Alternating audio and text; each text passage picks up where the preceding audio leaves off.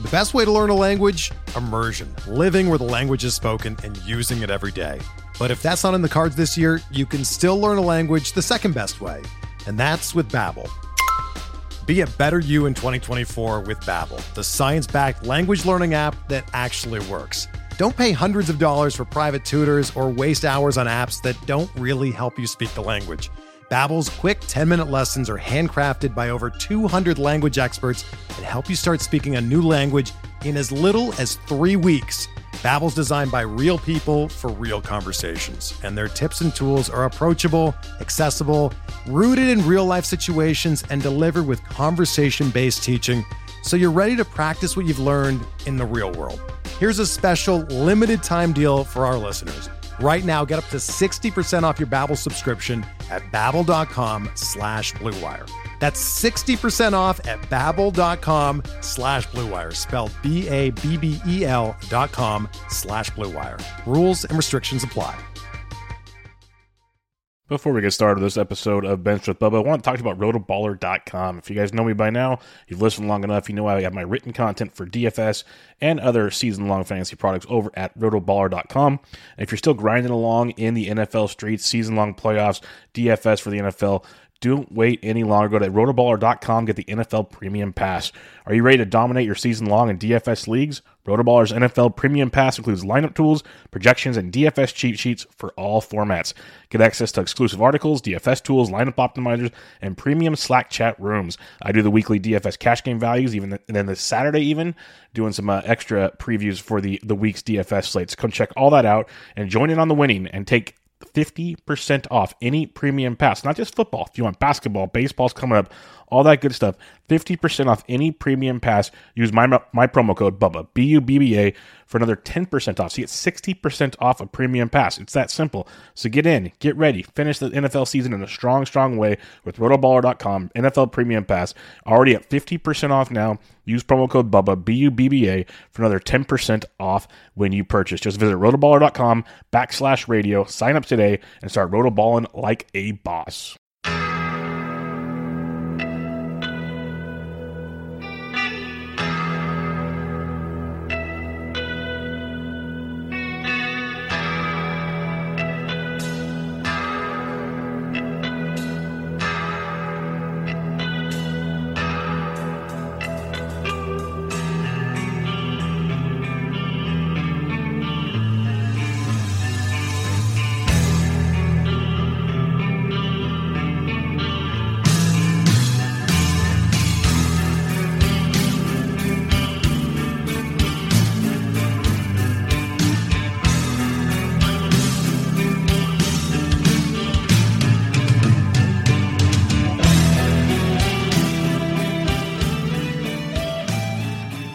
And welcome back, everybody, to another episode of Bench with Bubba, episode 424.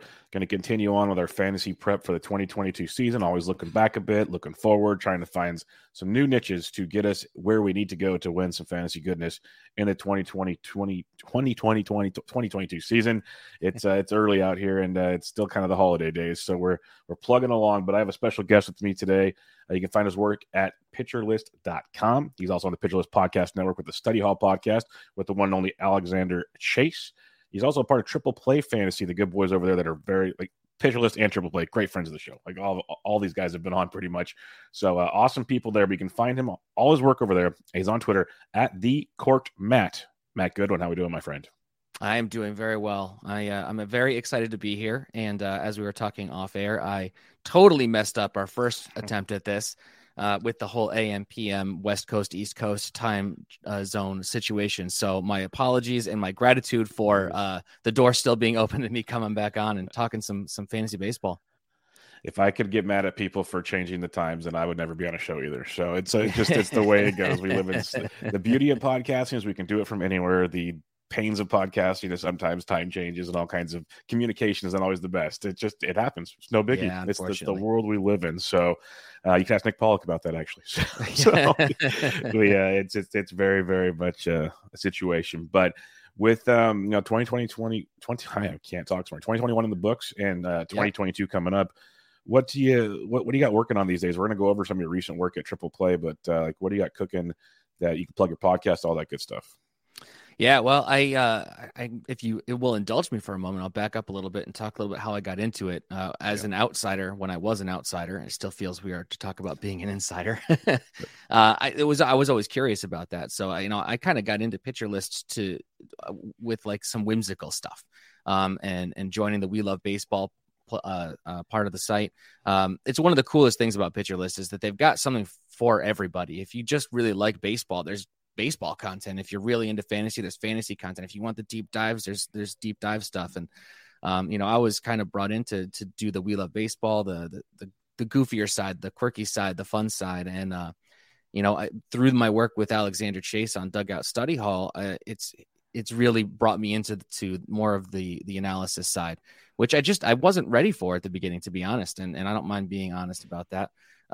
And so what I have now is kind of, I do the We Love Baseball stuff at Pitcher List. In our off-season content, we just did like an award series where we took like silly names, and instead of the Rookie of the Year, we gave out the Wookie of the Year for the guys with the best beards, and some fun stuff. There were about 6 of those. We put those out, and that is fun. It's fun to look at the lighter side of things. Exactly, and we're all in this for that, right? So that's cool. And I had gotten in, and Nick was going to start his podcast network. I got in at the right time, I guess. And I said, you know what, I did this on a whim. I'll do that too. And got paired up with Alexander, who, if you don't know Alexander Chase's work, you definitely should check it out, whether it's on the podcast or on Pitcher List. What he knows about numbers and statistics, it's mind boggling. He can read them and talk about them, like I pick up a dictionary and read definitions. He just gets it. And it's really interesting. And my role there is basically ask questions. Like, I don't know that I understand what you're saying, so how can I use this and use information that way? And I'm very excited to be a new member of Triple Play and really kind of spreading my wings there more from the analysis side. So that's what I've been diving into and trying to look at. We don't have a ton of information. There's not a lot going on. We got the lockout blocking a lot of moves and deals. And so trying to look at what we can see, some Steamer stuff, and, looking at some stats from last year and looking back and trying to take a different spin. Anybody that's doing this, they're using stats that have things baked in, pros and cons, and over and undervalued, and trying to just look at some different things, put it out there to generate discussion, and, see what happens. Yeah, that's the hardest part of this is there's so many people doing content, but it's great content. And so it's like, how do you be different without using the same thing all the time? And like you said, there's pros and cons to so many stats out there. Like there's the X stats that some people say are kind of worthless, but then there's a little validity to them. So it's like, sure, you can kind of use everything to make stuff work. So it's kind of interesting in that regard. But yeah, I'm with you. It's the lockout. I still believe there's going to be a season where it's kind of going through the motion right now, unfortunately. But we'll see how that all plays out. But let's talk about some of the stuff you talked about. You mentioned we can use Steamer, and that's the first projection site out there. You're going to have the back coming up, and then Ariel will have ATC. You'll have more and more toys to play with that kind of keep us busy through this time. Right. But with Steamer right now, it's a fascinating article you wrote because Phil Dussault, the robot who just dominated NFBC last year, his biggest thing was, how could I project playing time? And that was, and obviously he has not let the secret sauce out, and I don't blame him at all. But he found a way that worked for him, and it worked very well last year. There's always probably going to be falters because that's just the human element. But he found ways where he could project where he felt to be confident in playing time. And as we say, playing time, because that means at bats, which means more accumulating stats. That's what you want, obviously. Right. So it's a very tricky thing. But you wrote an article about looking at Steamer's projections for playing time. So kind of what was the gist that you were digging into there? Because it was kind of interesting when you did look at it. Some guys, they projected for like 120 games. Like I just wrote an article on Dalton Varsho. I'll let you have the floor here in a second. Yeah, no problem. They haven't projected for 95 games. I'm sorry, but unless he gets hurt, he's playing either the outfield or catching, I think, a lot more than 95 games. And so, you can look at the projections, but you have to look at it and go, okay, well, what do I think? Like, how do I project it? And there's the Steamer 600s, of course, where it kind of gives a blanket line to everybody. You can kind of use somewhat. But when you did this article, what were you looking at with the Steamer projections?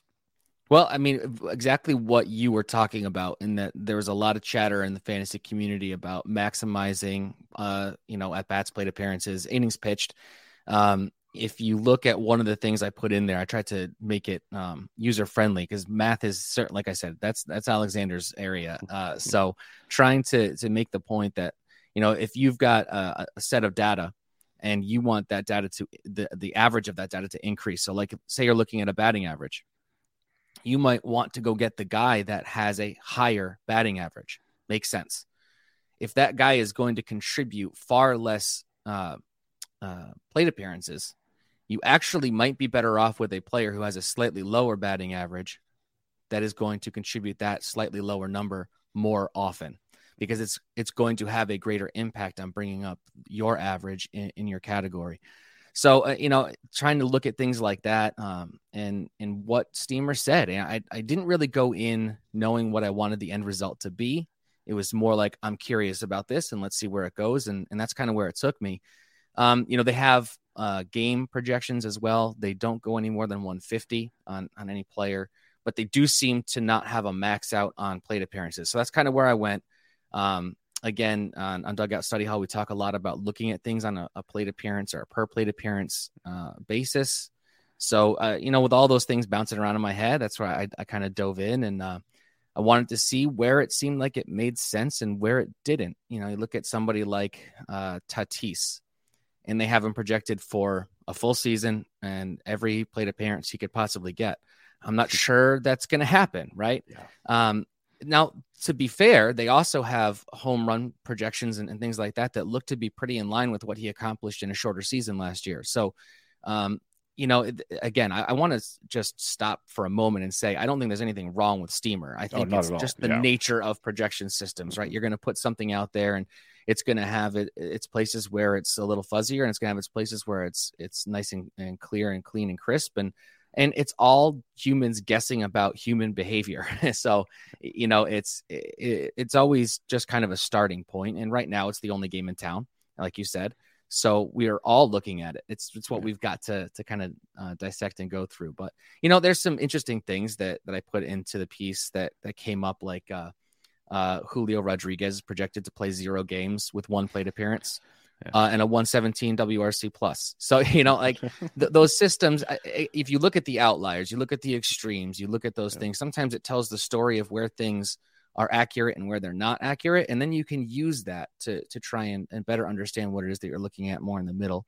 So that's what I was trying to accomplish was maybe this is a way of looking at what Steamer is going to say or what future systems are going to say to try and follow the path of those grinders who have that figured out and have maximized plate appearances and won leagues. Yeah, because there's always like the angle you could say, okay, the leadoff guy, I know Jeff Zimmerman has done great work on it, like every step down the batting order throughout a season, you're losing X amount of at-bats, and it makes total sense. So that's why you even target like the Adam Frazier's of the world, because he leads off and he might not help you there, but he's going to bat.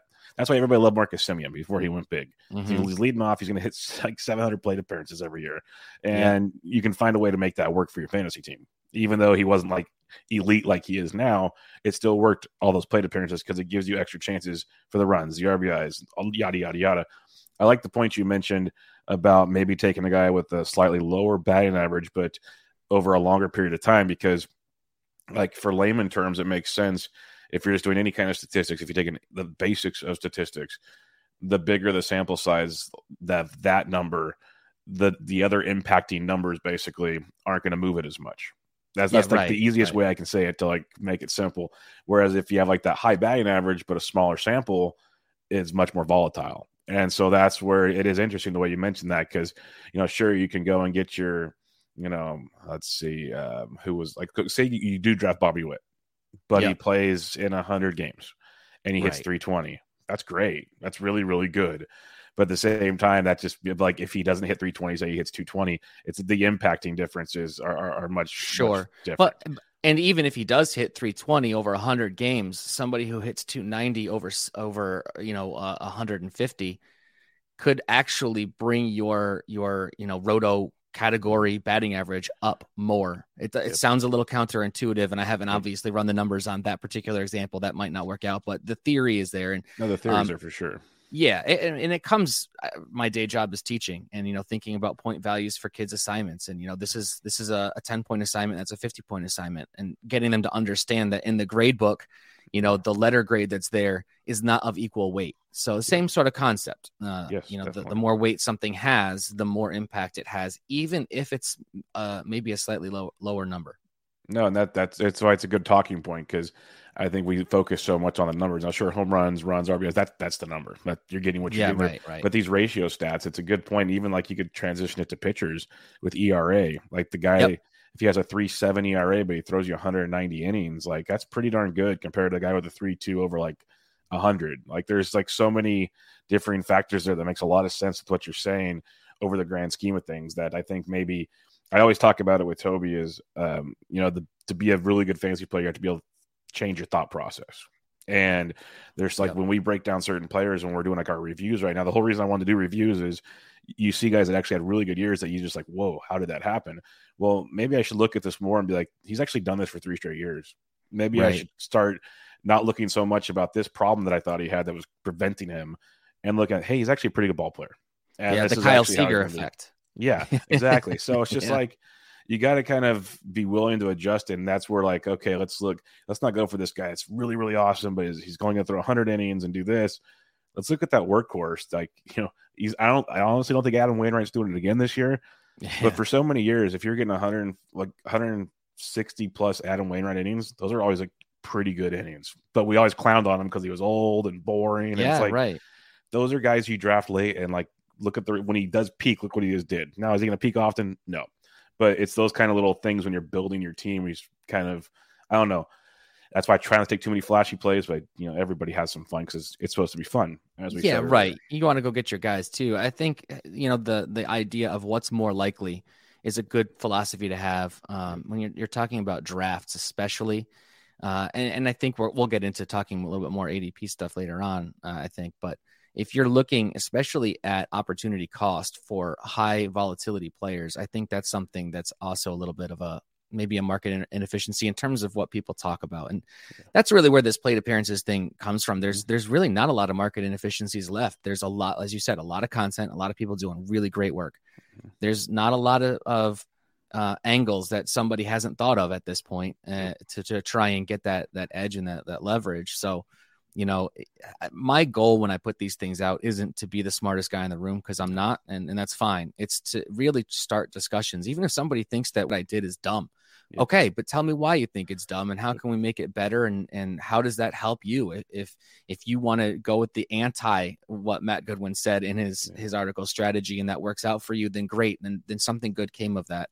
And so it's all about generating discussion and trying to look at things maybe in slightly new ways, but I don't know. It's a lot like songwriting. You can make something that's new, but it's not really new. Everybody's used the same notes for a long, long time. It's how you put them together, how you string them together, how you present it. It's I don't know. That's kind of where I was coming from with it. No, and it makes a lot of sense. That's why I like this topic, because we all do it differently. Like I'm in a DC right now for NFBC, and it's 15 teams. I've done drafts early a lot of times. People are so sharp right now. Like it is one of the tougher drafts I've been in December. It's December 28th right now. Like it is ridiculous. Like what is going on in there? You used to the beauty, and there's still some here and there, but the beauty of these early drafts is you can find like those little pockets of value or this or that. And everyone's on the same page. It's just it's crazy. So you got to mix and match. And you were kind of mentioning, the opportunity cost and everything. And that's why Baseball HQ, one of the things that I love that they do is they do the Mayberry method. They do BABS, where like you look at player A that was maybe an ADP of 50 at like first base. Well, let's see what, common player profiles they have for first base. So you can get 100 picks later, 200 picks later, because they're out there. Right. And there's your opportunity costs, and then navigating the minefield. And plate appearance is a big part about that. And that's why I think it's very interesting. And at the same time, we've mentioned innings pitch, same theory. And I like what you said, you and Alexander, and maybe just yourself, but I think you said you and Alexander are doing together, is not using games played as much as plate appearances. I think that's big, because when I started writing player profiles for draft guides, it was, you really opened your eyes, because a games play could be a pinch hit. A games play could be a walk. Right. Just little things that didn't really impact things is our games played going to be a defensive replacement. He didn't even get to the plate, and it skews things a lot. And so I think it's a very good angle. See, again, that's one thing I'm starting to slowly twist my logic to. So it's a very good point. But one thing I did want to ask you on this is how are you using this, at least with the Steamer projections, to like potentially look at drafts when you're drafting with plate appearances? Yeah, so I think it's less about the Tatises of the world. I think he's a good case because he proves the rule, but everybody knows that he had shoulder issues. Everybody knows he opted not to have surgery in the offseason. And everybody knows that there's a high likelihood it's going to rear its ugly head throughout this season. So does it matter that he might have high plate appearance projections? Probably not. I think a lot of people are already aware of that. And like I said, the other numbers that are in that Steamer projection actually look to be pretty on par for what he did last year in limited plate appearances. I think that the usefulness of this is kind of along the lines. I just wrote a piece about power too, and I called them like mirror players. Where can you go later in draft? In the draft, whatever it is that you happen to be in, a format really matters too. You know, are you going to be able to make trades later on? Are you going to be able to pick guys up off the waiver wire? Because that's going to impact like where you want to zig and zag in a draft. So which players are really going to make the difference? And I think like in what I did, you know, guys like Bryan Reynolds. Last year he's a little bit more on the radar now. Like you said, people are sharp, but last year, a little bit more of an under the radar, maybe a less sexy name who you can actually kind of pay attention to and see like he's going to play a lot. Brian Hayes is projected for a lot of plate appearances. Now in the piece, I kind of walk both sides of the fence, which is a little unfair. And I get that when you're talking about somebody like Tatis or Judge, where those plate appearance projections are seemingly pretty high. And then you go to Ke'Bryan Hayes and they're high and you're like, oh great, he's going to play a lot. Well, he might not either. Right. And I understand that, but the idea being if he does on a team where he's not competing really for playing time, except with his own health, there's an opportunity for somebody like that to really compile those plate appearances and perform. Guys like Ty France and Enrique Hernandez, you know, they're not Tatis, but and maybe this kind of goes in a different direction than you wanted me to. So I pre-apologize for that. But when you draft somebody like a Tatis, if you can pair him with somebody else later on in the draft, now you're really bringing up your floor and mitigating your risk on drafting somebody who might be hurt because Tatis plus X equals Y, right? Mm-hmm. And it's not Tatis plus 0. It's Tatis plus whoever else you have to plug in. And that might be a waiver wire player, and that still might be enough. Yep. But if it's not, if it's somebody like I don't know, like Bryan Reynolds, you know, in previous years, his ADP is probably high enough that that's not a great pairing, but the Bryan Reynolds of this year, if you can kind of dig through and find that guy and pair them together, well, now you've really got something because Tatis plus that player is definitely a leg up when you're talking about taking Tatis where you're going to have to take him. You're not getting Tatis plus a 0. You're getting Tatis plus somebody else. So I think that's really where this comes into play. And again, it's really about what you want to try to accomplish too. Like, are you going pitcher heavy early? Are you trying to fill your infield first and get outfield later? All of those things matter. And that's why, you know, it's easy to look at slices. And this is where I'm going to be a little vulnerable and say, like, I can look at this slice and make sense of this slice. But, you know, when it comes time to actually pull the trigger in a draft and make the right decision or execute, that's, you know, it's a struggle for me as well, because there's just so many things going. You have a plan going in and it goes awry. You got to be able to adjust and know that player pool really, really well. So I think all of this is prep, right? You want to have a plan for these things, and you want your plan to be based on something that you believe in. And if plate appearances is something you believe in, then hopefully this is a little bit of a blueprint to help you go find those guys later on in the draft. I'm with you. And there's a great point you make there with the Tatis and the replacement thing. It's like, I'm not comparing Tatis to like Adalberto Mondesi, but you know, with Mondesi, if you even get 100 games from him, the production he can give you, and then you replace it with another 50 games worth of plate appearances from somebody else, that's probably still a pretty darn good ball player. Like really darn good ball player. Right. Now that's still, you got to piece it together, and I get it. And Tatis is way better than Mondesi, but it's the same idea when people say, okay, this guy's vulnerable. Yes, I get you don't want to, have to always have a bunch of injured players. I get that. But at the same time, sometimes, the cream, it's worth it because he's so good that you can fix it when you go. So it's not just you're losing this guy for the season. It's not a zero, like you said. And so many people kind of portray it that way. But don't get a whole roster of injured players because you can't replace them all. But right. You can definitely pick and choose your battles and grab a couple here and take your chances. There's no doubt about that. I picked some of the guys. I was going through the Steamer projections. I just want to get, just for fun, your idea of the number of plate appearances they projected, and if you think over or under, because we've seen some interesting kind of numbers and discussions on these players so far this draft season. So like DJ LeMahieu, he had 679 plate appearances last year. That's the most of his career. Yep. Steamer has him for 690. Over or under? Yeah. I mean, if you're taking one guy versus the fields, you have to take the field, right? So you have to go under. I don't necessarily think that means that he's not going to play a lot. I don't think there's any reason to believe he can't do 630, 650, somewhere in that neighborhood. He might get to 690. It would be a new career high, and everything has to go right. So if you're betting on everything going right over the course of 162 games, I think you have to take the under here. I'm not really sure why the 690. But I don't think that necessarily means that he's not going to contribute and he's not going to have a lot of plate appearances. 690 is a huge number for somebody who's never done it before. And that's the fun part, because then you have to this is where you start projecting, like maybe this is what Phil does. He looks at this and he goes, well, this is what I really think he's going to get. And now I have to, extrapolate the actual potential line and go from there. Sure. Obviously, he's a lot smarter than I am. So he's probably got some computer system that does it a lot. I was going to say, you get a nice little like best fit linear regression or something that pops out a number that's, within a certain error bar. Yeah, right. Yeah. A bunch of words. I have no idea what you just said, but no, I'm just kidding. Yeah. But let's go to George Springer, guy that's been banged up last year. Most career plate appearances he's had is 744 in 2016. Outside of that was 629. Well, Steamer has him for 678. What's your thoughts on that one?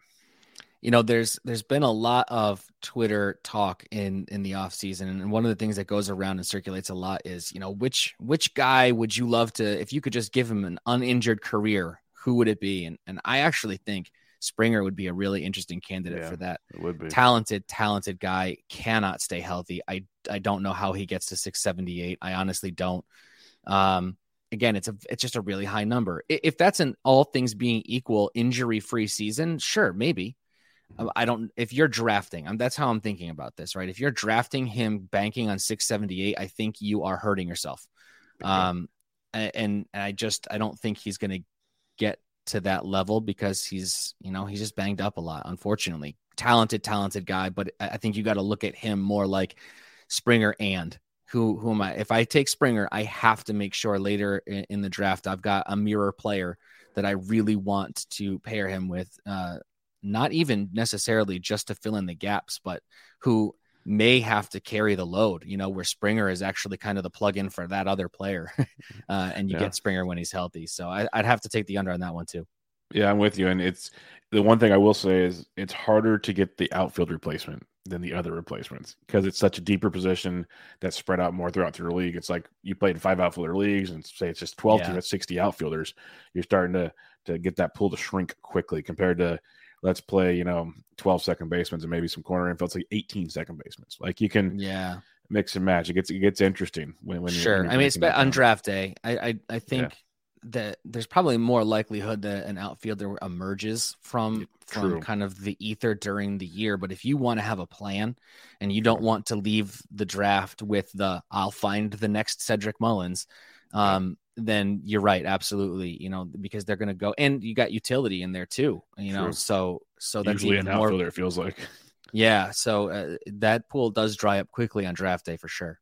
But you did make a good point there that, it seems like if you're going to find a guy that emerges off the waiver wire, you get that outfielder, almost like the 4th outfielder on a team, a guy gets hurt, and here he is. No one drafted him.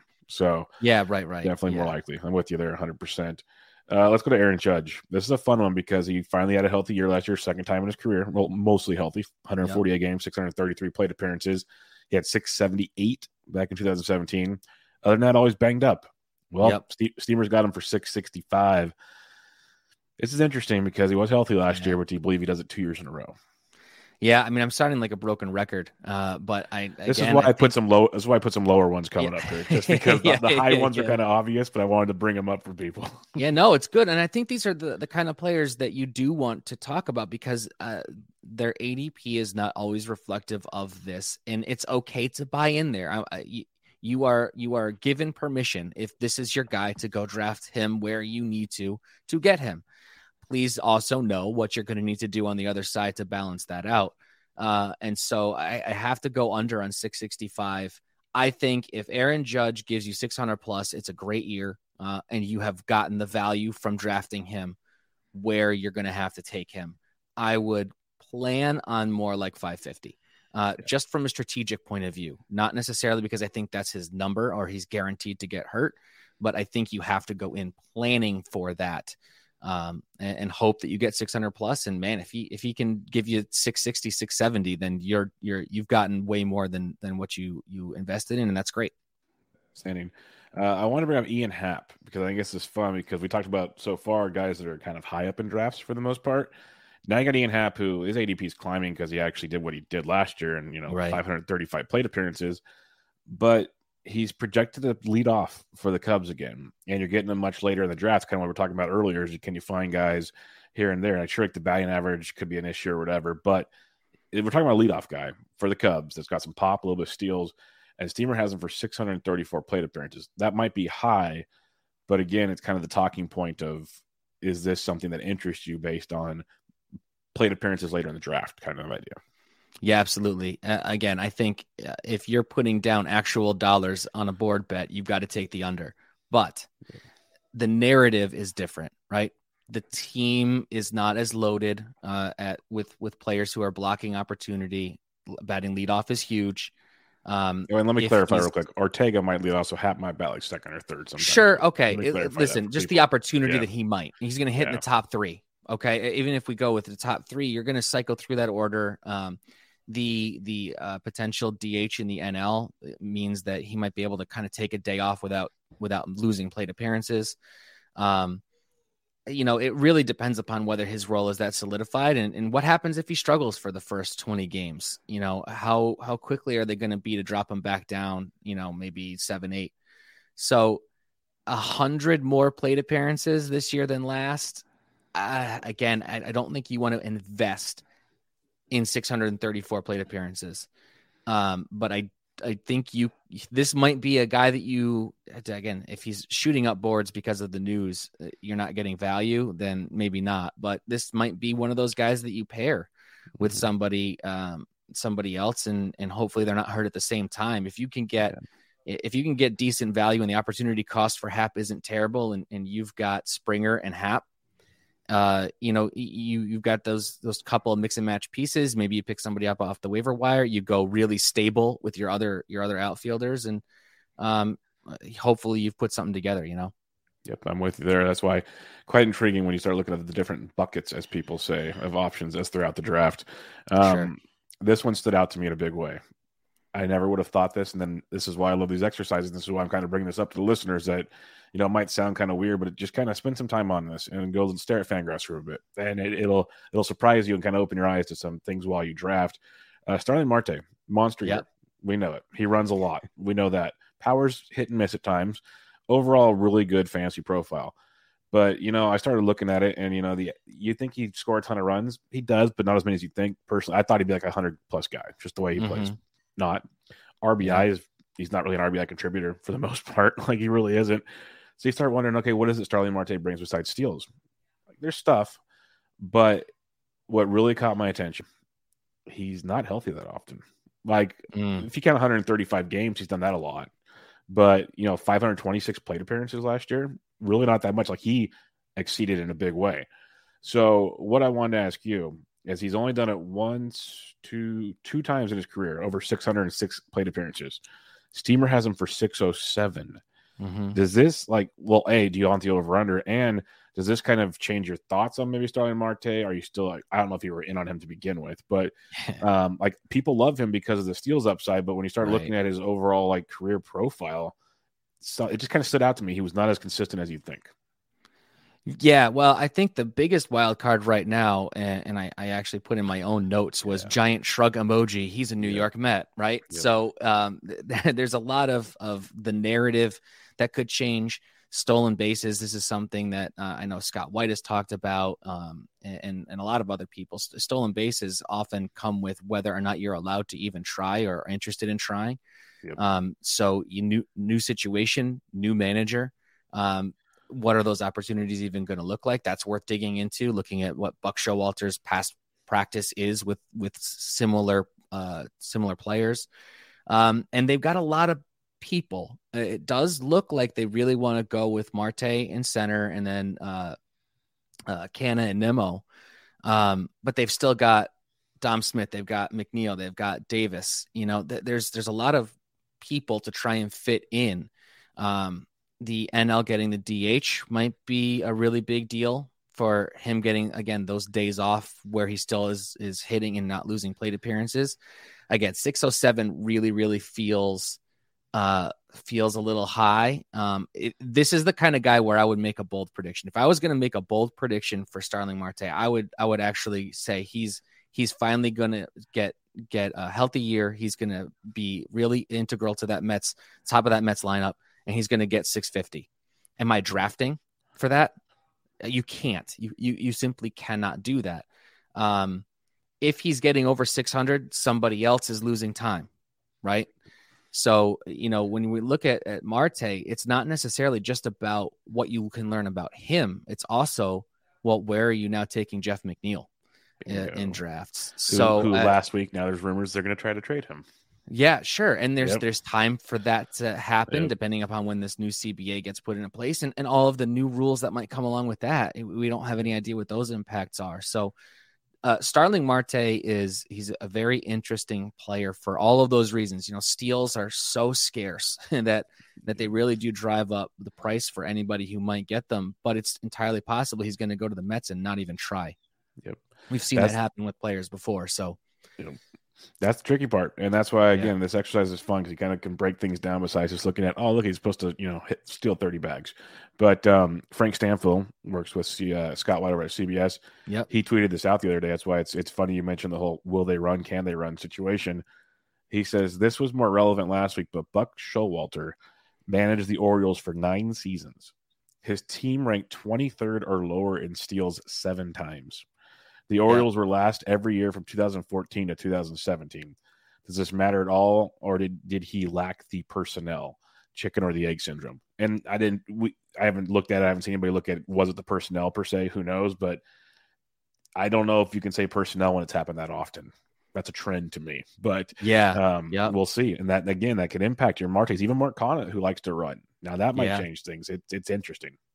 Definitely. And you got to see how all of these new pieces for the Mets are going to fit together. They everything is the moving target there. So I think that of all the teams that you're going to want to look at early on in the season, you're going to want to have eyes glued on what they're doing and how they're setting up lineups and where they're batting people and rotating people through, playing them defensively. Where are they making changes? Are there going to be some guys who are at the top of the lineup, but they're out in the 7th? Because they're making a defensive replacement, and there's just so many things that could go and be different. I do want to shout out one thing. Austin Bristow over at Pitcher List has done some work on a metric he calls SBOT, which is about stolen base opportunities. It's fantastic work, and I recommend, if that's something that you're really looking for in drafts, and steals is something you are really focused on either getting out of the way early because you hate dealing with it, or trying to maximize later by collecting them bits and pieces at a time. It's a good exercise, a good mental exercise in trying to figure out what those opportunities are, because it's, everybody's going to the plate trying to hit. They might be trying to do things a little bit differently, but they're all trying to hit the baseball. Not everybody on the base paths is trying to steal a base, and that really does matter. Let's take a quick break from tonight's episode of Bench with Bubba. Let me talk to you about Fantrax.com. It is 2022, and are about a week away, give or take. It's fantasy baseball season. That's the bottom line, folks. You're listening to the podcast. You want to play some fantasy baseball. We're doing a third base review, the most boring position. Well, catcher's most boring, but pretty darn close. But you know what isn't boring? Like I said, Fantrax.com, the most customizable site for fantasy baseball you can find on the market, especially if you're in the Dynasty Leagues, the deepest player pools you can find on the market. It's absolutely amazing. I've been playing at Fantrax for a few years now. I love it. Anything you want to do, any type of format, it's great. If you've never played on Fantrax, bring your league over. They'll take care of it. You'll be upgraded. Great stuff over there. Get to try all the tools Fantrax has to offer. It is absolutely amazing. If you're new to Fantrax, use Fantrax.com/Bubba to sign up over there. Get your account. Get going. Try some best balls. Try some drafting holes. Get in there. There's public leagues. There's private leagues. All kinds of stuff at Fantrax.com. It is an absolute blast. Right now I'm running my Beat Bubba best ball leagues, draft and hole leagues. We're going to do many of these throughout the next month or so. So if you're interested, fill out the forms I tweet out. Come join us if you're new. Fantrax.com/Bubba. All kinds of great stuff there, but it gets better. It gets better. He's not a third baseman. He's a shortstop. But if you are new and you use Fantrax.com/Bubba, use promo code TATIS, Tatis. You know why? You'll be entered to win a free autographed Fernando Tatis Jr. baseball. So check out Fantrax.com/Bubba to get your teams going for the 2022 fantasy baseball season. But for now, back to Benched with Bubba. Yeah, totally understand. Get you there. The last one I wanted to ask you about real quick is Jesse Winker. This one's intriguing because we finally saw him play a lot before he got hurt late in the season, and he crushed it while he was playing.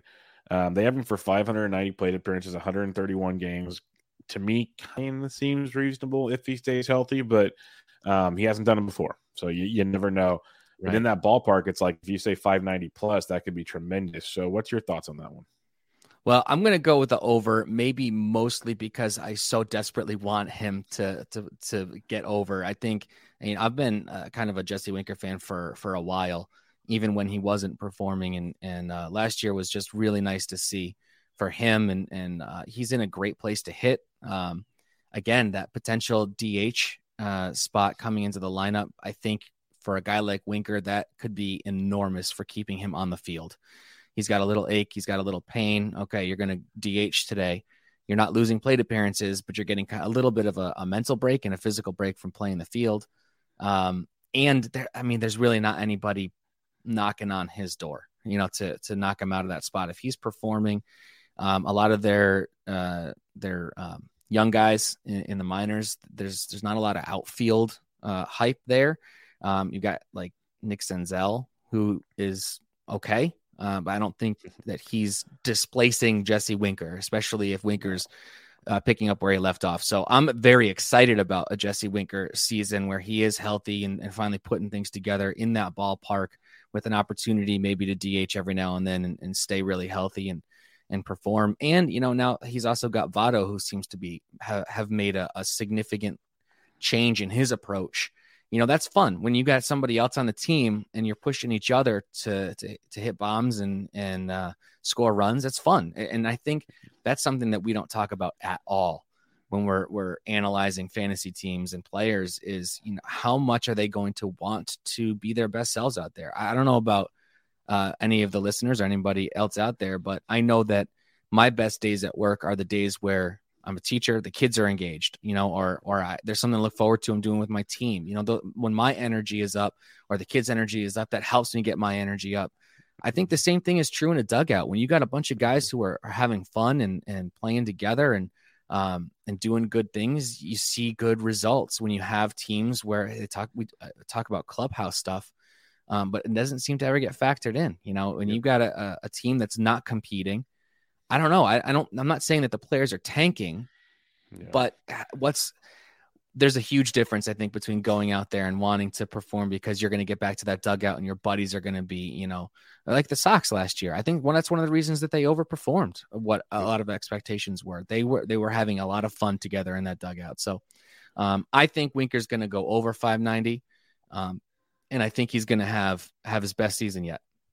I love it. And the off the field stuff, like I told you before the show, I'm getting it. I've obviously adapted to analytics throughout my time, but I'm a caveman guy where playing the game is, there's the confidence, there's the mojo, whatever you want to call it going on. Yeah. And you see it from players and teams, as you mentioned, in your old Sox team, and they talked about it flat out. Those guys, they weren't meant to win. They weren't meant to win a World Series, but that attitude, that enjoyment level goes a long ways. And the Reds do have that. We don't need to go deep on this because I want to talk about a few other things. But I think another thing that'll be fun for the plate appearance conversation as the season goes on before we finish drafting is if they do institute the DH.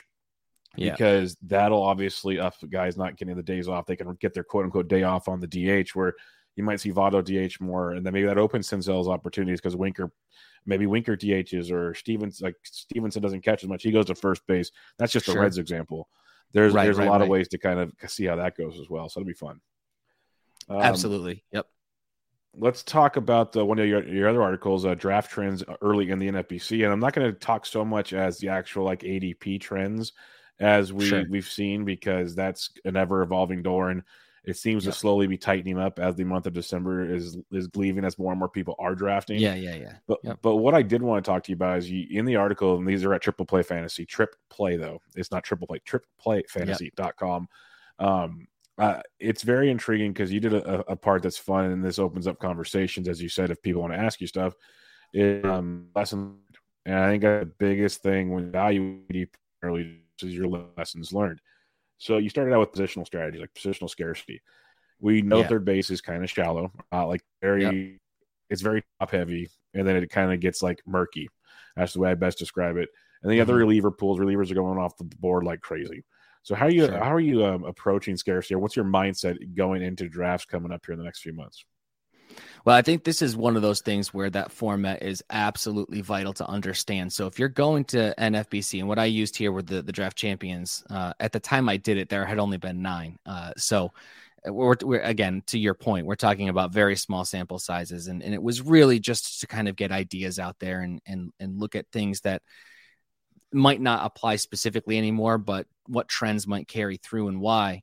And so in those formats, you're not making deals and you're not picking people up off waivers. So some of the things you're seeing are closers going really high. I did write a piece for Pitcher List on closers. And in the research there, it's amazing how few closers year over year stay elite. So I don't have it up in front of me, but it's something like there were maybe 4 guys who got above a certain threshold of saves and were also in the top 10 the previous year. 4. That's so it's if you want to make sure you have that position solidified in a place where it's volatile, and you're not going to be able to get the guy off waivers that nobody saw coming as a closing opportunity. He's just going to sit there and nobody's going to get that guy. Then you got to go early. And so I think the thing to look at is really looking at those minimum picks. It's hard because all it takes is one person doing something wonky, and that minimum pick is going to be really, really skewed. But you can still compare it back to the average and really see if you look at the min and the max and the average is closer to one side or the other, it gives you an idea at least of how often people are going early. Hendricks has gone as early as the 3rd round. So I think, as with anything, you need to know what is involved in what you're looking at, what goes into hard hit rate. If you don't really know and you're just kind of going off of that stat, that's fine. If that's where you're at with fantasy baseball and you want to just be able to go in and sort and say, this is a useful stat and I know it's a useful stat, that's fine. If you really want to be in the know about how you get there and where it might be flawed, because all stats have that built in, some decision was made about what's included and what's not and what the cutoff is and all of that. The same thing is true from these ADP standpoints and ranks as well. If a ranking system is done for a 15-team NFBC league, you're going to see vastly different things than you are a 10-team Yahoo setup.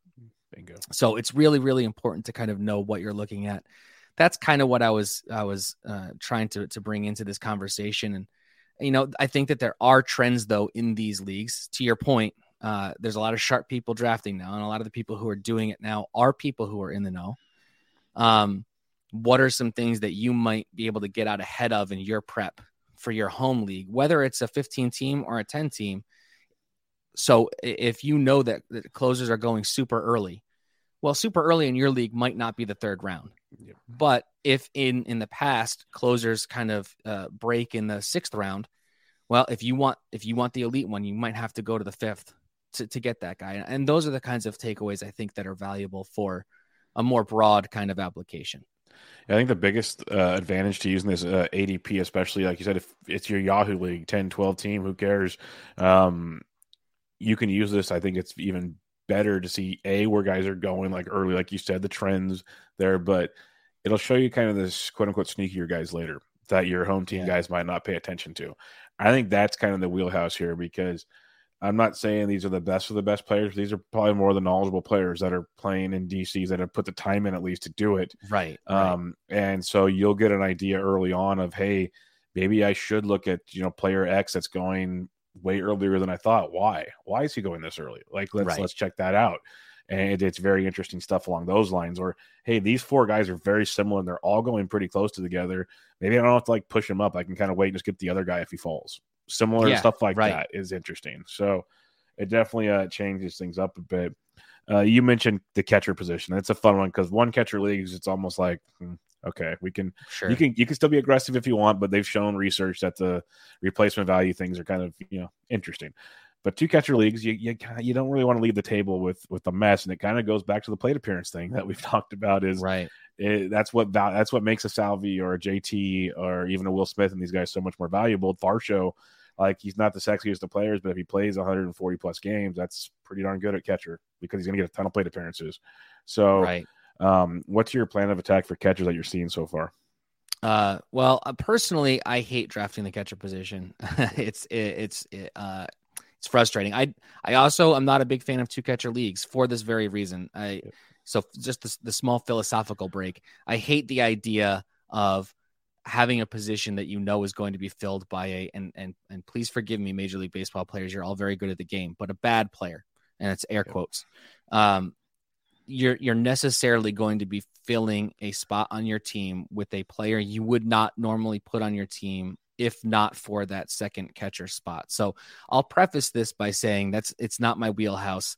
I don't particularly love the catcher position, even in 1 catcher leagues, and I don't play 2 catcher leagues.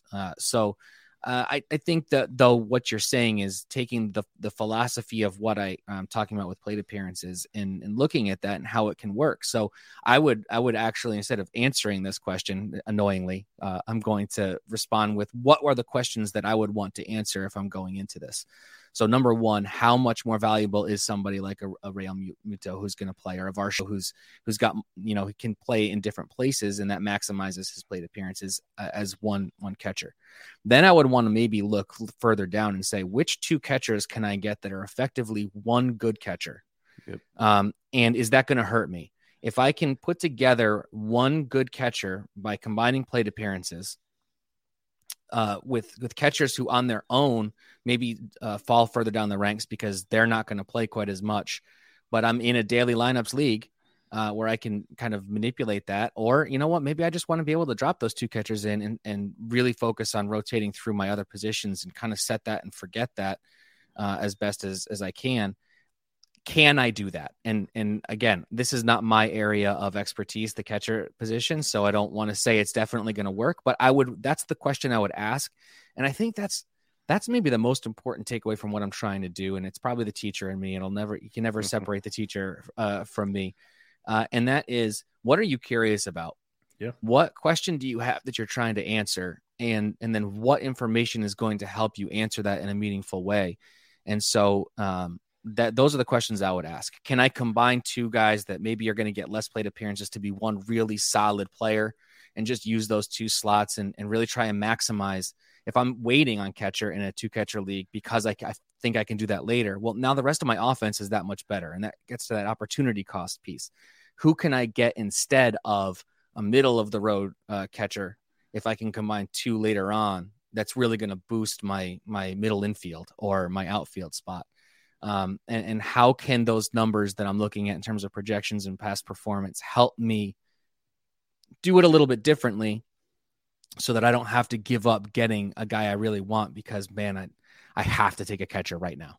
Yeah, no, that's That's the fun of all this. That's the fun of trying to the gigantic. Some play puzzle piece, a chess game. Like it's a chess game with like sometimes 14 other people. So it's right. Like it's not even 3D chess. It's all over the board. And all it takes is one other person in your league with the same strategy that you have to totally screw you up. So having the opportunity to have your plans B, C, D to zig and zag as you need to, that's really important too. And it's like you said earlier, everyone's we know all the strategies or most of the strategies. So trying to create a new angle is tough. So that's why you can see the ADP, but so many people are going to follow that ADP where now how can I be different, but still, roadmap the situation. I've seen some really good work on it lately, people discussing it.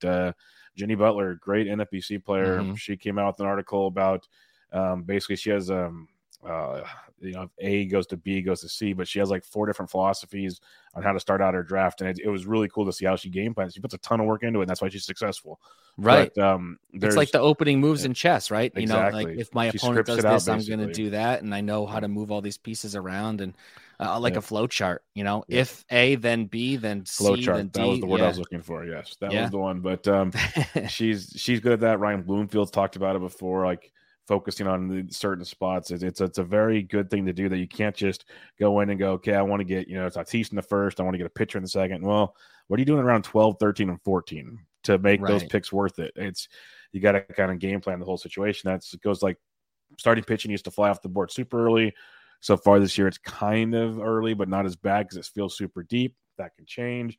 You mentioned the closers. It's a great point. DCs is different because you have no fab. I guarantee you when we start getting more, fab leagues, it's going to change a ton. You're going to see there still will be guys going early, but I'm not to the insanity that it is now. And it's been hard for me to even adapt still to this moment while I'm doing them because it's not my brain to do that. But last but not least, what do you do when you're looking for opportunity costs? And it kind of coincides with kind of doing more research on things you might not feel comfortable with, players you might not know.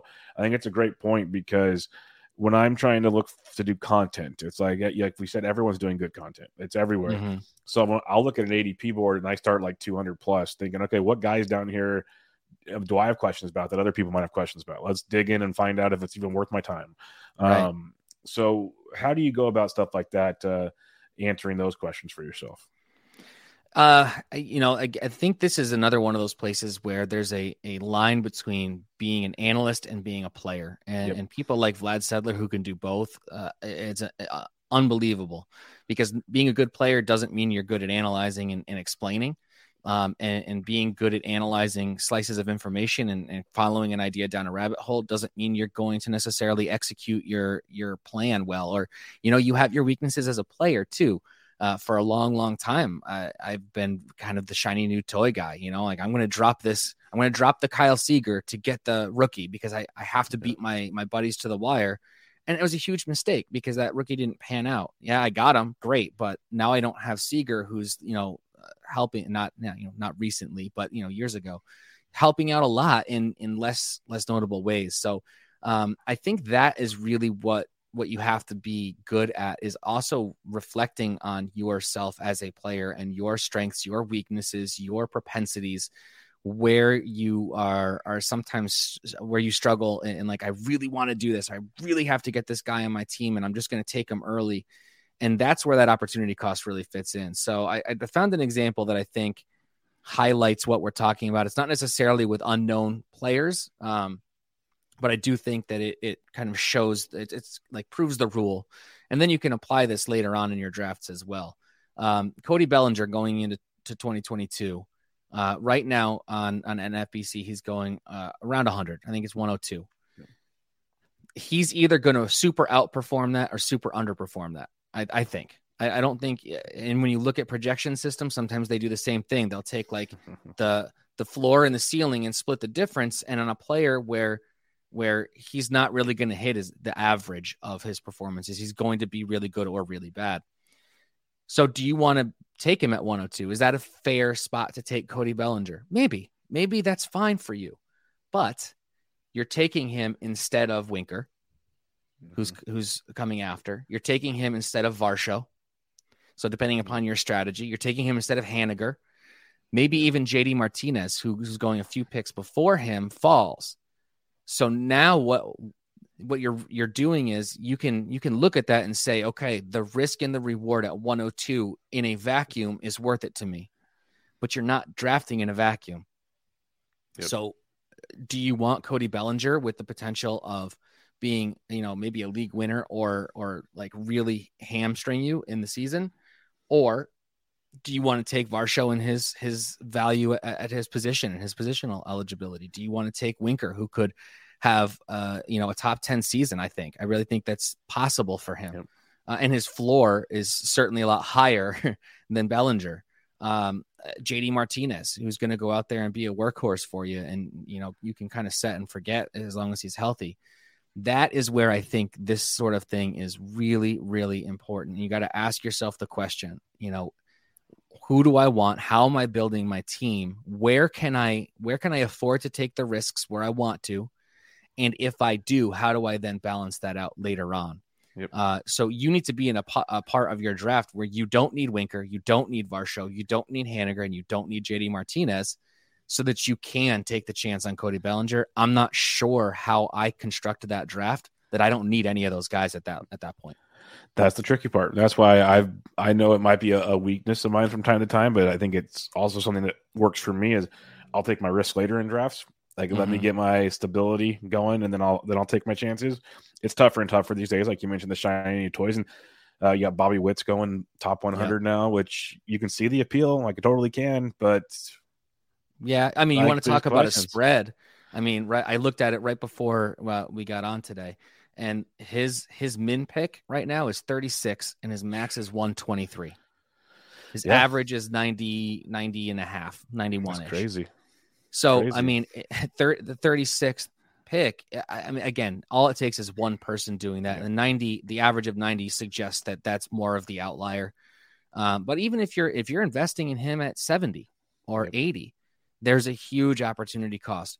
Could that pay off? Could you have the next Mike Trout, coming up and you get to have bragging rights and feel really good about where you picked him? Absolutely. Could it take him 3-4 months to get in the groove? Could he come up and have a Kelnick type start?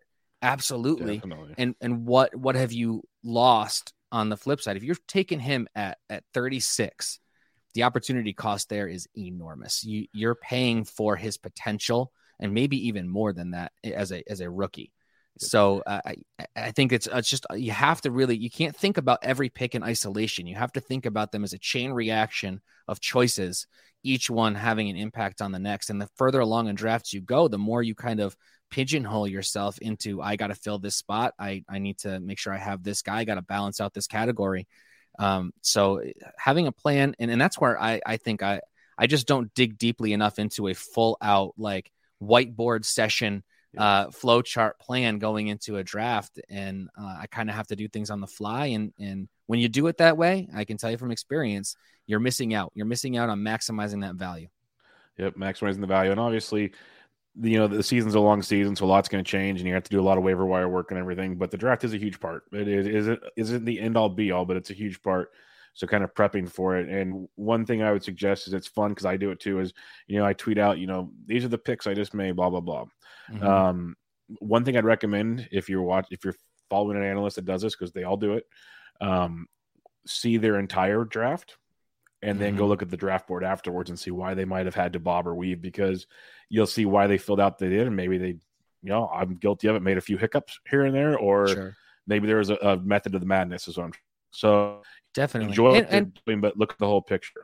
Right. And listen, all people, this isn't a knock on analysts. This is all people. They're going to show you what they're most proud of way more often than they're going to show you their mistakes. And it's not because they're trying to hide it. It's just the way we are. It's the same thing with Facebook posting and Instagram posts. People are putting out these images of themselves that are them at their happiest. And there's nothing wrong with that.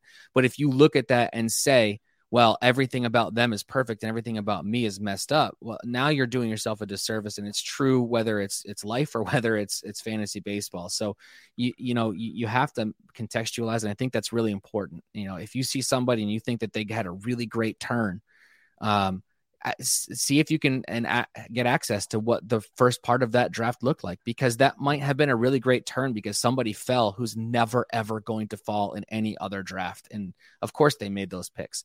It's the context matters a ton. And I think that's a very, very good point. Last but not least is your recent article that just dropped, I believe yesterday as we recorded.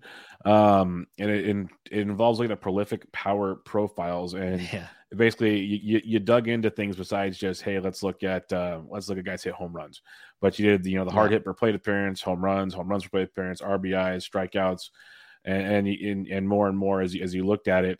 What made you pick these statistics to use, and what were you trying to find while you used them?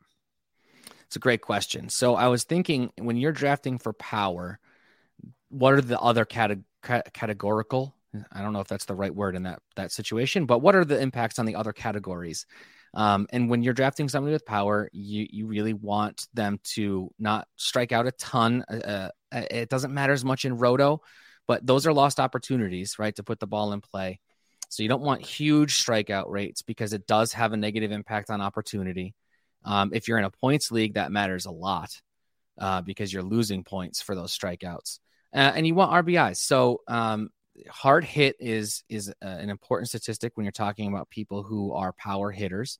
I have to give all the credit to this thought process to my co-host there, Alexander Chase, and how he talks about setting hard hit rate over plate appearances and how much more descriptive that is in understanding what's going on. I got some flack for not doing it over at bats because when you do it over plate appearances, guys like Juan Soto tend to get hurt a little bit because they walk so much. But again, this is about power. It's not about on base. It's not about the whole picture of the player. And really, again, it's less about identifying that Juan Soto is good at baseball, which is something we all know, and more those mirror players. So if I use these categories and I can identify somebody who is similar in their profile to Tatis or to Soto or to somebody else, that might be something I can put into my plan. If I can get them 100 picks later, 150 picks later, whatever, 50 picks later, that might be a place where, okay, so instead of Tatis, I'm going to go with this other person who's going to help me with a category that I don't want to have to deal with later on.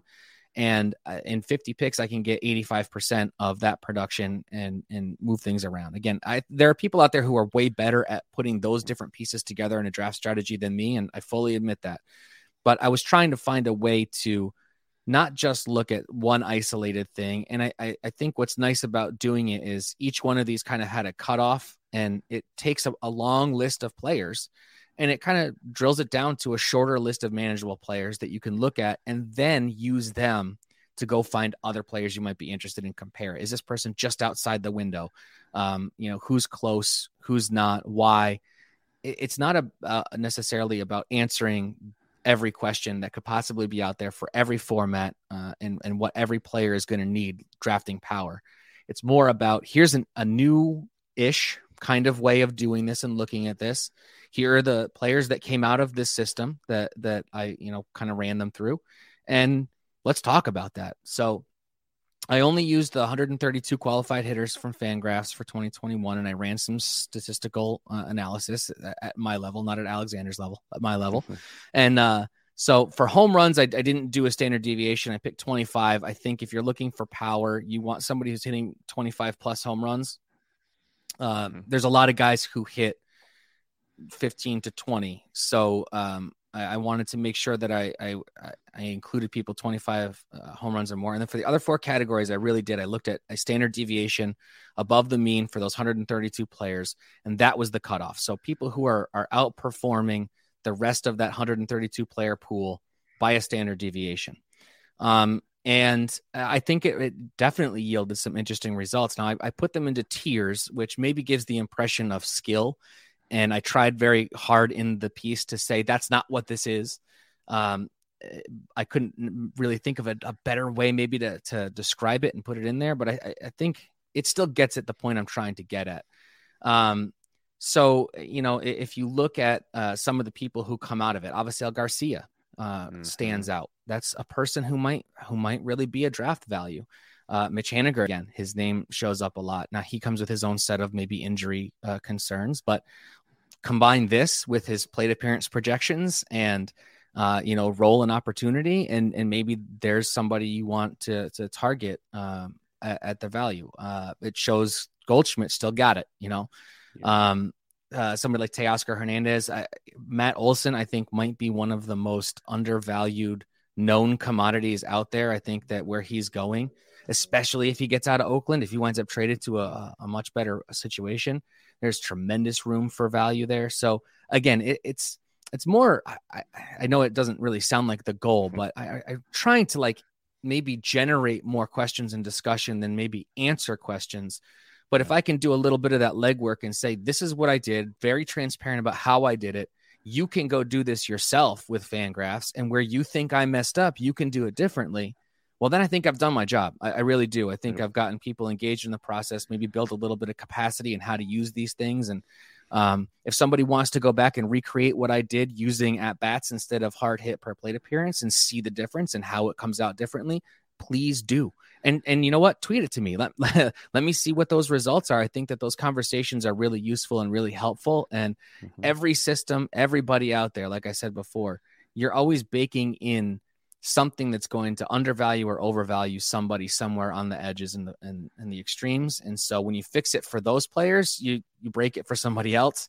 That's why I thought it was really important to be transparent with my process on this one.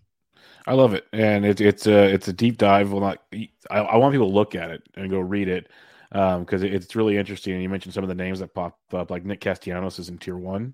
Like we know he's good, but that should stand out to people. Like he's actually really, really good once things get to clicking.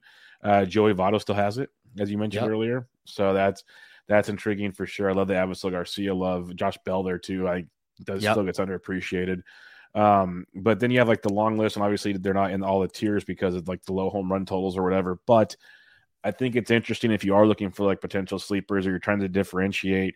When you just look at your long list, there's a couple names that maybe they click, maybe they stop hitting so many ground balls, or they start doing something different. But you got the Alex Verdugos, you got the Yuli Gurriel's getting older. He's done it once, probably won't do it again. You never know. But Lourdes Gurriel's on here. Ahmed Rosario, Benintendi, these guys that aren't world beaters, but they're on the list showing that they are still pretty darn good hitters. Just maybe they're not transferring to home runs as much, but they're doing the other things. So it's we've seen it so many times that one slight tweak could result in a massive season.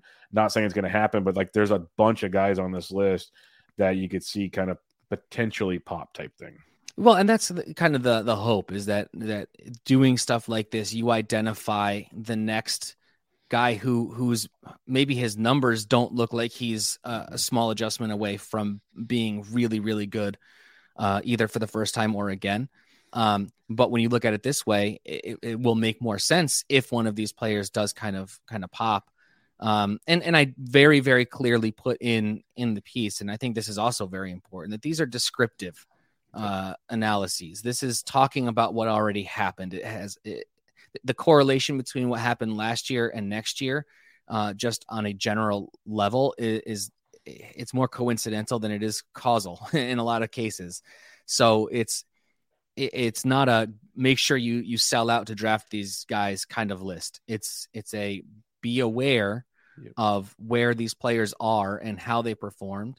Hard hit rate is great, but as you said, it could be guys hitting the ball super hard straight into the ground. That's not going to create production. So how do you pair that maybe with some launch angle data or exit velocity or barrel rates? There's so many of these statistics. If you try and put 10, 12, 13 of these things into a system, now you're compounding the white noise of each into this huge thing.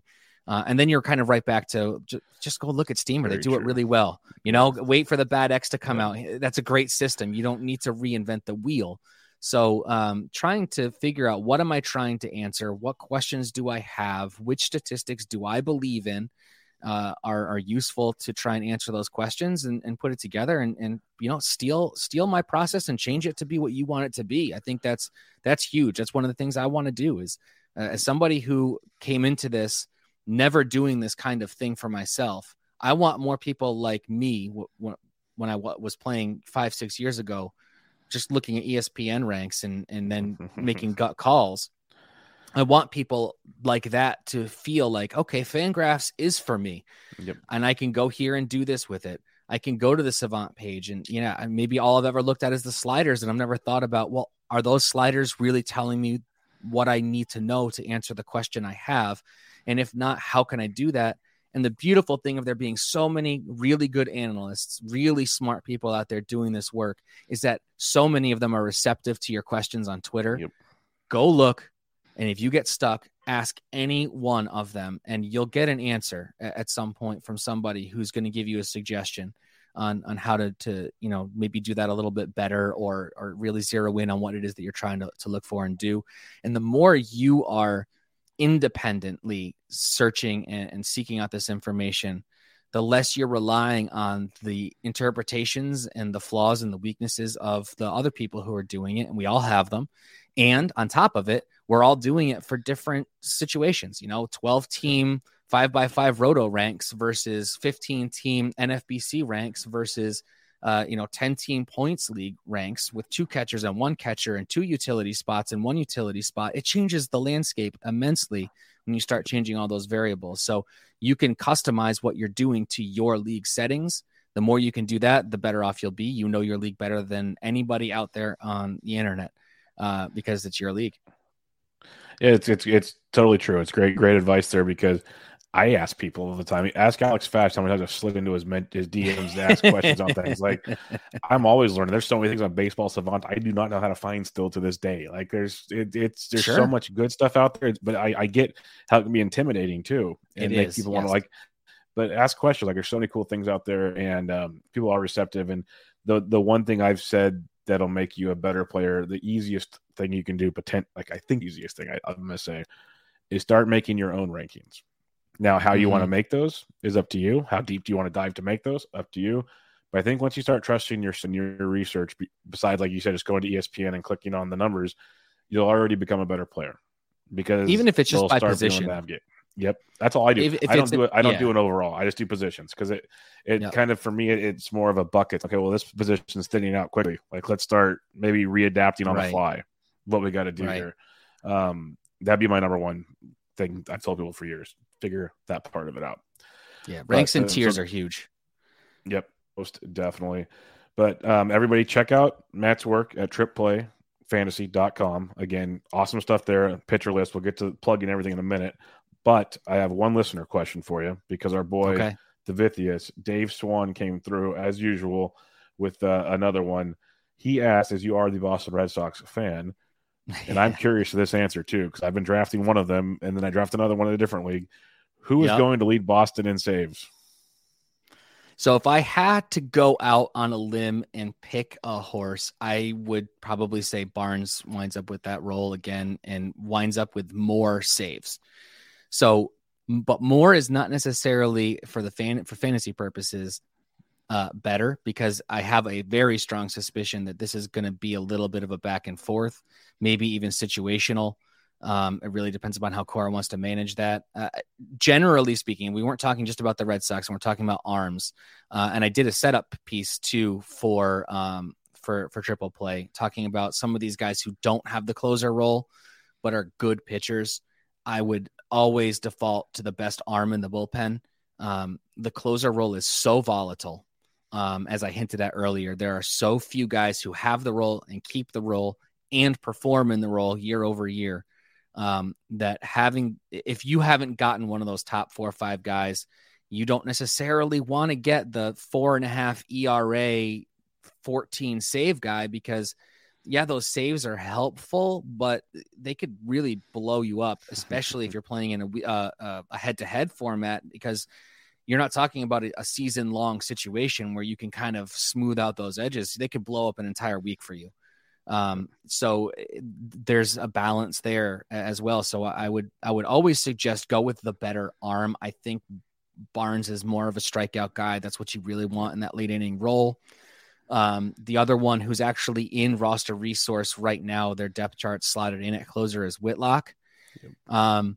These are the kinds of situations that as a drafter, you have to hate them, because you could be right on either one of them. you could be wrong on both of them. They could each wind up with, 14 saves and a couple other guys pick up a few more here and there. You don't have anybody with 20 plus saves in that bullpen.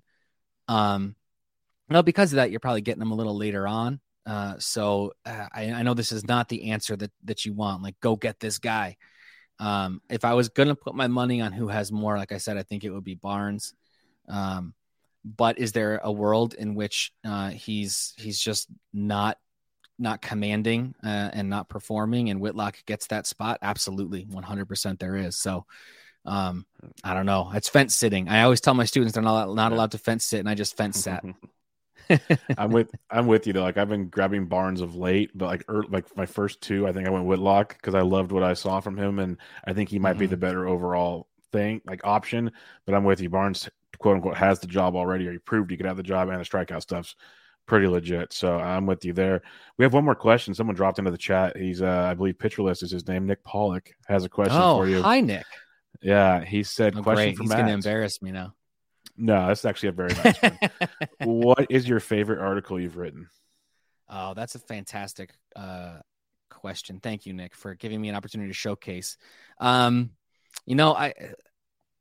really like the pieces where I get to explore, especially at Pitcher List, more of the baseball side of things and really dig into, the first thing I ever wrote was about Theo Epstein and like his grandfather wrote Casablanca. It's cool stuff. You make these connections and he's like in my opinion, a first ballot Hall of Fame general manager with what he did with those two franchises. So those are fun to do. I have to say, and it's a little bit of a somber note to end, but unfortunately, Red Sox Nation lost Jerry Remy this past year, fairly recently, and I felt very compelled to write something that honored his memory and his role in the lives of Red Sox fans. I mean, he's been there as long as I've been a Red Sox fan, and I'm certainly no spring chicken. So it's weird sometimes when famous people pass away, how connected you can feel to somebody you never met or never knew. But Jerry Remy was a big, big part of my Red Sox fandom for a long time.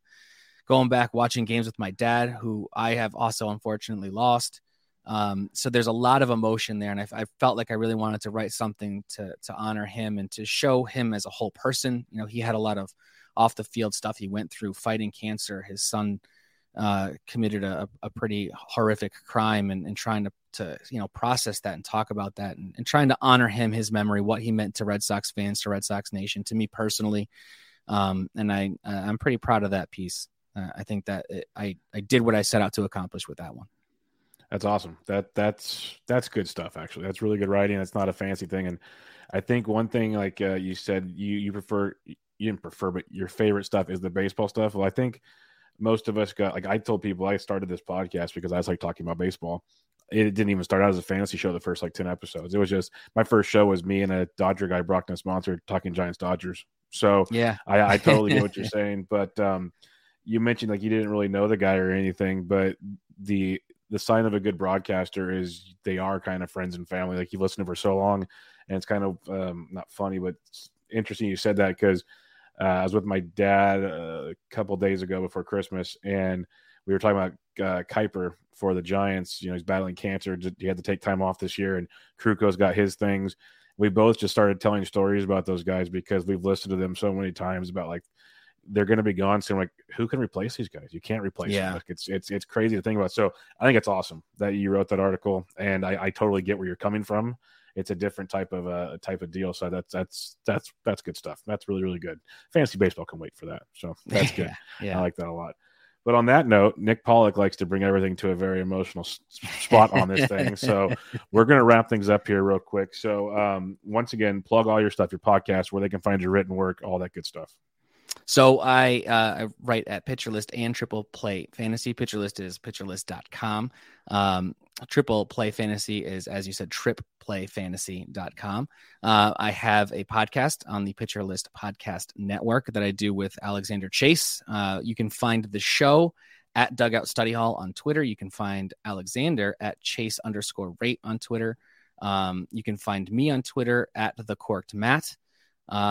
I think that covers all the bases. That a lot sounded like of a guy moving that hosts parts, a lot podcasts right going there. on. That's a guy What's that sounds like a guy that hosts a podcast right there. He had it all perfect. Yes, we have done some episodes of Dugout Study Hall. Yep, most definitely. But I appreciate you joining me. A lot of fun, a lot of good discussion. I hope kind of opens people's mind to delving into the process for themselves, maybe, and finding things out that kind of not just taking a set of numbers for granted. Kind of see why those numbers exist and if they're right or wrong, which is good. So I appreciate you joining me, Matt, and we'll do it again sometime. Sounds great. Thank you so much for having me. It was a lot of fun. No problem at all. Again, everybody, make sure you follow him on Twitter at @thecorkedmatt and all his great content at pitcherlist.com, Triple Play Fantasy, and the wonderful Pitcher List Podcast Network with the Dugout Study Hall. This was Bench with Bubba, episode 424. Catch you guys next time.